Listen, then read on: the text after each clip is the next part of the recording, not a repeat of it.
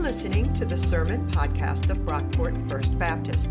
We are a progressive American Baptist congregation located about 20 minutes outside of Rochester, New York. To learn more about our church and support our ministries, please visit brockportfirstbaptist.org. Today's scripture lesson, if you are a fan of Lord of the Rings, it holds nothing to this. So hold on to your seat. In the first year of King Belshazzar of Babylon, Daniel had a dream and visions of his head as he lay in bed. And then he wrote down the dream. I, Daniel, saw in my vision by night the four winds of heaven stirring up the great sea, and four great beasts came up out of the sea, different from one another. The first was like a lion and had eagle's wings. Then, as I watched, its wings were plucked off, and it was lifted up from the ground and made to stand on 2 feet, like a human being, and a human mind was given to it. Another beast appeared, a second one, that looked like a bear. It was raised up on one side and had 3 tusks in its mouth among its teeth, and was told, "Arise, devour many bodies." After this, as I watched, another appeared, like a leopard. The beast had 4 wings of a bird on its back and 4 heads, and dominion was given to it. After this, I saw in the visions by night a 4th beast, terrifying and dreadful and exceedingly strong. It had great iron teeth and was devouring, breaking in pieces, and stamping what was left with its feet. It was different from all the beasts that had preceded it, and it had 10 horns. I was considering the horns when another horn appeared, a little one coming up among them to make room for it. 3 of the earlier horns were plucked up by the roots. There were eyes like human eyes in this horn, and a mouth speaking arrogantly. As I watched, thrones were set in place, and an ancient one took his throne. His clothing was as white as snow, and the hair of his head was like pure wool. His throne was of fiery flames, and its wheels were burning fire. A stream of fire issued and flowed out from his presence. 1,000,000 served him, and 10,000 times 10,000 stood attending him. The court sat in judgment, and the books were opened. I watched then because of the noise of the arrogant words that the horn was speaking. And as I watched, the beast was put to death, and its body destroyed and given over to be burned with fire. And as for the rest of the beasts, their dominion was taken away, but their lives were prolonged for a season and a time. As I watched in the night visions, I saw one like a human being coming from the clouds of heaven, and he came to the Ancient One and was presented before him. To him was given dominion and glory and kingship, that all peoples, nations, and languages should serve him. His dominion is an everlasting dominion that shall not pass away. His kingship is one that shall never be destroyed. As for me, Daniel, my spirit was troubled within me, and the visions of my head terrified me. The word of God for the people of God. Thanks be to God. Thanks for that reading, Dick. Good job. What is Dan going to do with this one? I got to say, it is really good to be back here with all of you. You have no idea, preaching to an empty sanctuary was getting super old. Now I just got to remember to look up here and down here. I think my neck will probably have a creak in it by the end of this, but I don't want the folks at home to feel left out, so I'm going to be doing both. Let's see. We're starting a new teaching series today, and it's actually the second half of a teaching series we did back in the beginning of the year on the book of Daniel. Daniel's a strange book, as we just heard. It's different from a lot of the other books in the Bible, and one of the things that makes the book of Daniel unique is it's a book that divides really evenly right down the center. First half of Daniel, chapters 1 to 6, are all stories, many of them classic Bible stories. You've got Daniel in the lion's den. That's one, about an elderly man who's thrown to a hungry pack of lions. There's another story, Shadrach, Meshach, and Abednego, about 3 refugees being thrown into an oven. Children's stuff, Sunday school stories. That's the first half of the book, though. Then the second half of the book of Daniel is made up of dreams and visions, really trippy dreams and visions. We call the first half of this series Faith in Exile. We're calling the second half, this half for the next 6 weeks, Daniel the Weird Stuff. And now I realize not all of us have been following along with the online services. That's totally cool. If you missed any of those teachings on the first half of Daniel and you want to go back and listen, they're on the website, on the teachings page. You can listen to them there. But for everyone's sake and for the rest of us, I still want to do a little refresher just to kind of reorient us to this book real quick. This is an image, or really more of like a graph, that we used in our very first sermon on Daniel back on January 13th. This basically is a visual representation of Old Testament history, the story of God's people in the Bible. And as you can see, it is bookended by two incredibly traumatic events, the Exodus and the exile. Now, most of us know the Exodus story, right? Most of us have heard that one. If you watched the Ten Commandments on TV last weekend for Easter, or if you've ever seen The Prince of Egypt, you've heard this story. This is Moses and the parting of the Red Sea, the 10 plagues, the 10 Commandments. That story where God's people, after spending 400 years enslaved to the Egyptians, come out of slavery only to wander through the desert for another 40 years. That's the Exodus story.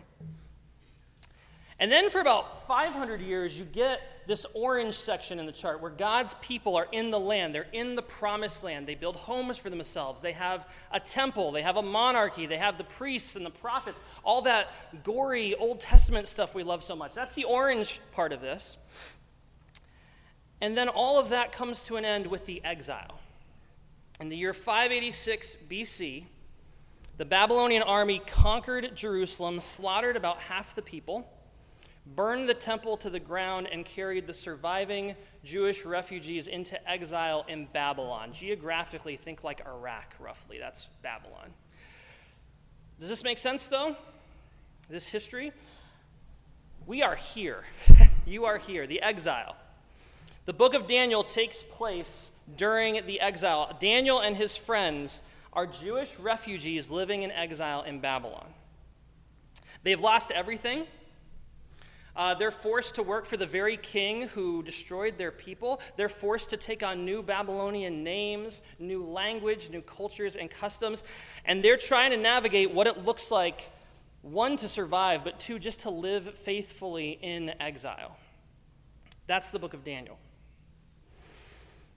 So when we read these dreams and visions, these are the dreams and visions of refugees yearning to go home. That's what we're looking at for the next 6 weeks. Heavy stuff. But with all that out of the way, let's talk about this really strange dream, the first of these visions in Daniel 7. Dick, you did a really nice job reading the passage. I'm not going to reread it because I don't really think that would help. But I do want to do a bit of a recap just so we understand the dream and kind of have a hold of the visual. So Daniel 7 starts out, this Jewish refugee in Babylon named Daniel has a dream where he's sitting by the sea and he sees 4 beasts, 4 monsters, 4 like mutant animals coming out of the waves. I think we actually have another picture of it. Next slide. I don't know if this is more helpful, but my goodness. Somebody made this. Like someone read Daniel 7 and took the time. I can't even. Anyway, so the first beast is a lion with the wings of an eagle. The second beast is a bear with 3 tusks in its mouth. The third beast is a leopard with 4 heads and wings. And the fourth beast is this almost like alien, otherworldly dragon of sorts that's got iron teeth, 10 horns. One of the horns is covered with eyes. Maybe you've had dreams like this before.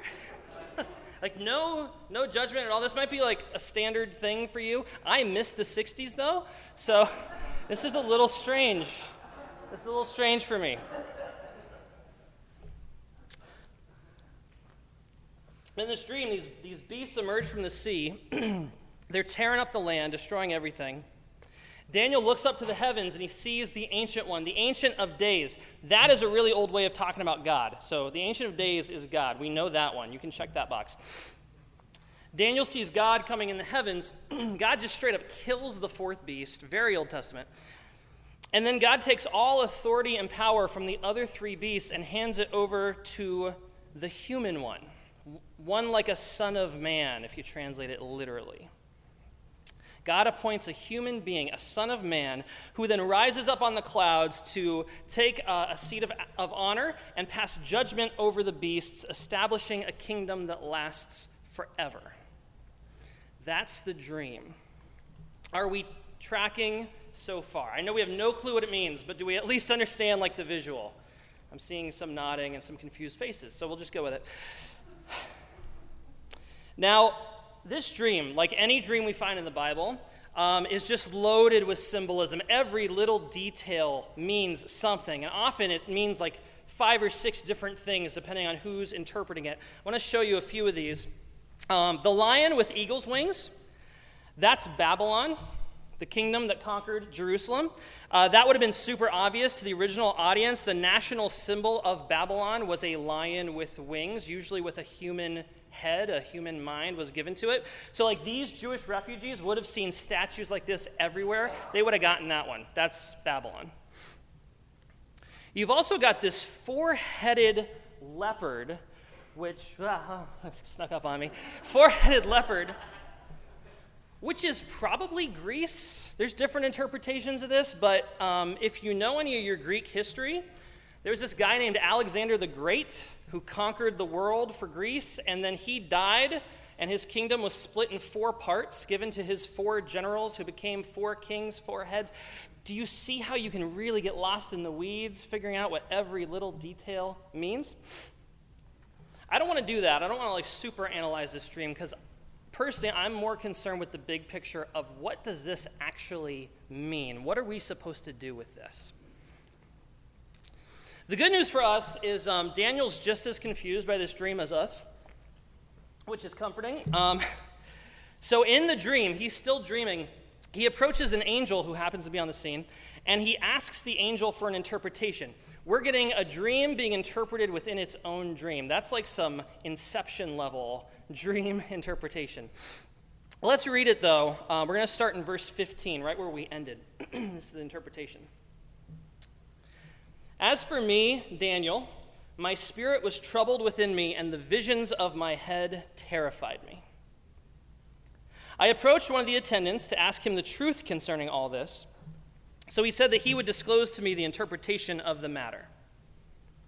As for these 4 great beasts, 4 kings shall arise out of the earth, but the holy ones of the Most High shall receive the kingdom and possess the kingdom forever and ever.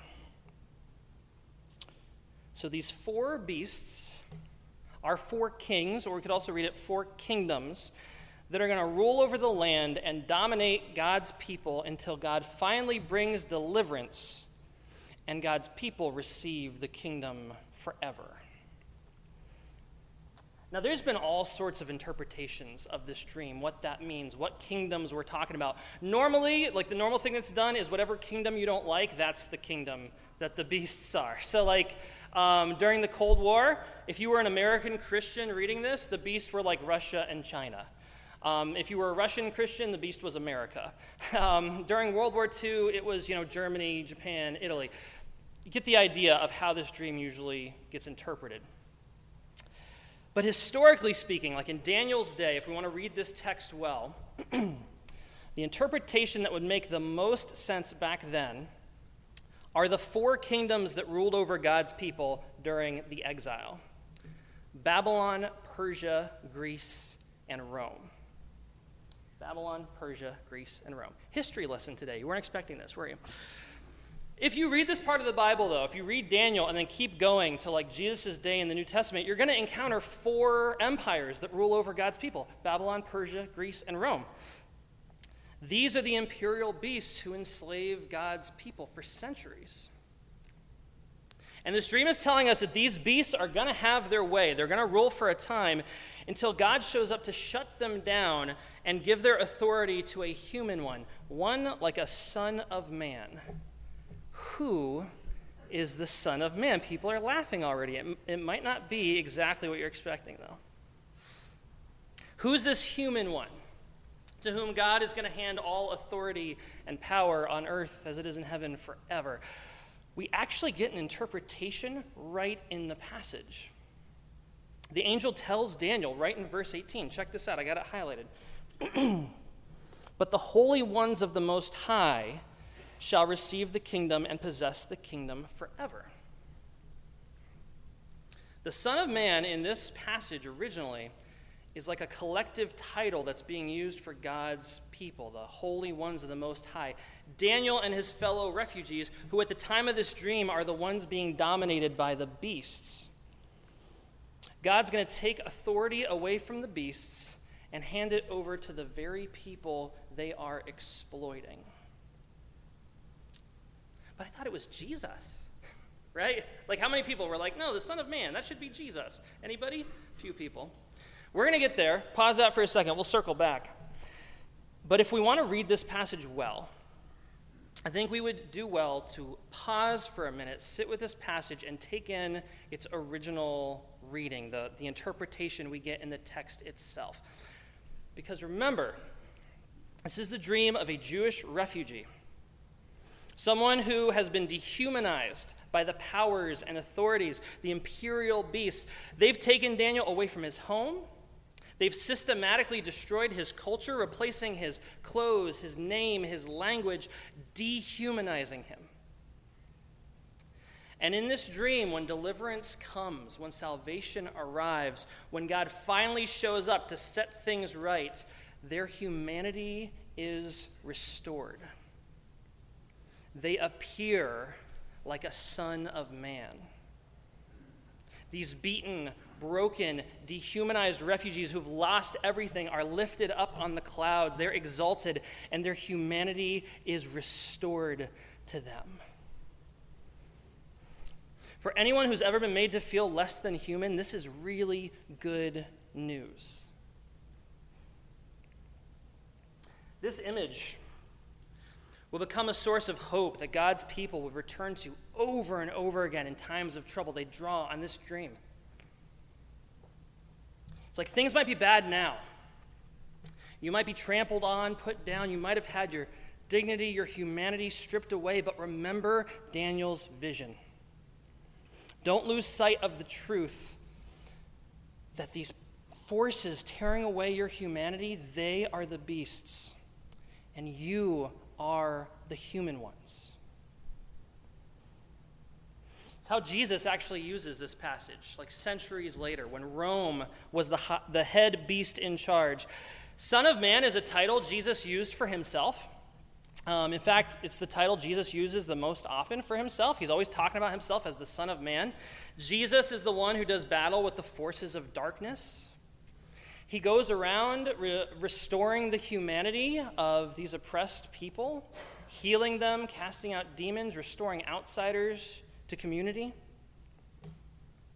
And Jesus is the one who's lifted up. He ascends into the heavens. That's a few weeks yet. We just had Easter. But before any of that happens, he's lifted up on the cross. And the crescendo of the Easter story, the climax of Holy Week, comes when Jesus is arrested and put on trial before the high priest. He's been roughed up at this point. The religious leaders mock him, they accuse him of blasphemy, spit on him, and that's when the high priest comes up to Jesus, looks him in the eye, and says, "Are you the Messiah?" And what does Jesus say? This was like 2 weeks ago. No, don't give them the answer. Go back. Okay, fine. We'll read it. Sorry. Go ahead, Gary. Mark 14, verse 61. Let's read it. Again, the high priest asked Jesus, "Are you the Messiah, the Son of the Blessed One?" Jesus said, "I am. And you will see the Son of Man seated at the right hand of the power and coming with the clouds of heaven." He's quoting Daniel 7. Jesus is on trial before the high priest. This is a big deal. Like, these people want him dead. In 12 hours, he's going to be on a Roman cross. And when he's asked point blank, "Are you the Messiah?" he starts riffing on Daniel 7. "You will see the Son of Man seated at the right hand of the power, coming on the clouds of heaven. I am the human one, and you are the beasts." That's what Jesus is saying here at his trial. The implications would have been crystal clear to these religious experts. He's calling them out. I'm the Son of Man, and you, high priest appointed by Rome, are the beast. Jesus is the Son of Man, and the religious elite of his day have become the beasts.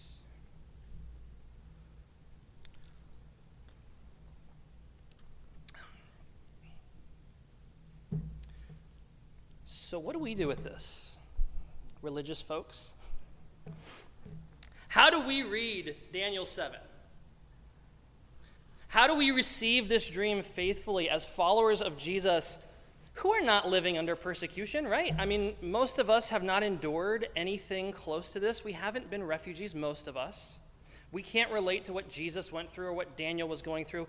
How do we read this text faithfully as relatively well-off citizens of one of the biggest superpowers the world has ever seen? I think if we're going to read this text well, it's going to present us with a hard question. Are we aligned with the suffering Son of Man, or are we with the beast? Have we become that high priest?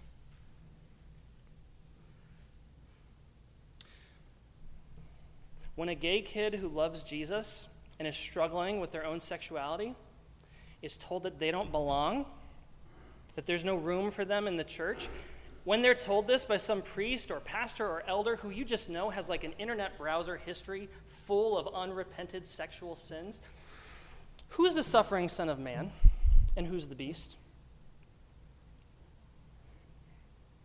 When refugees are turned away at the border, sent back to like suffer and maybe die in countries that our government had a hand in destabilizing, who's the Son of Man and who is the beast? When a deranged man hopped up on conspiracy theories and lies, rams his car into a police barricade, killing an innocent police officer who is there to serve and protect, who's the Son of Man and who is the beast? When George Floyd was killed in the street, his neck kneeled on for almost 9 minutes. No due process, no charges, no trial, no jury. And the man who killed him gets a trial with a jury of his peers and due process. Who's the suffering Son of Man and who's the beast? This is really hard stuff, you guys. Like, there's a reason we don't talk about the second half of Daniel very often. There's a reason you haven't heard many sermons on Daniel 7 to 12. And it's not just because it's weird. It's because this stuff presents us with a really hard choice. See, we have to care about refugees because our spiritual ancestors were refugees. We have to care about outsiders and how they're treated because we were once outsiders. And when a person of color is killed unjustly without due process, we have to care because our Savior, our Lord, was a person of color killed without due process. Will we align ourselves with the suffering Son of Man who comes to restore the humanity of those who've had it stripped away? Or will we follow the imperial beast and the road that leads to wrath? Let's pray.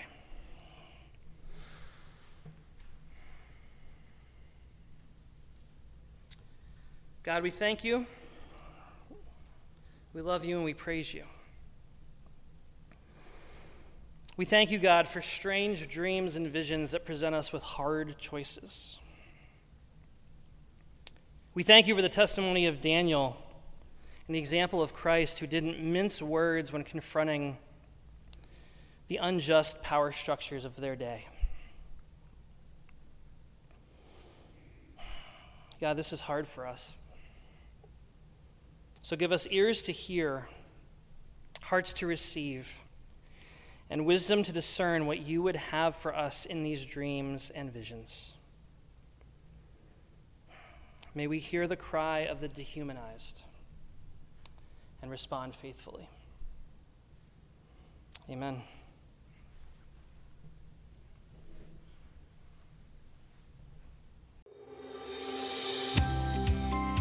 Thanks for listening. If you enjoyed what you heard, please be sure to rate, review, and subscribe to this podcast on iTunes. You can connect with us on Facebook at Brockport First Baptist, on Twitter at BrockportFB, and on our website, brockportfirstbaptist.org. Our theme music was composed by Scott Holmes. This has been a production of Brockport First Baptist.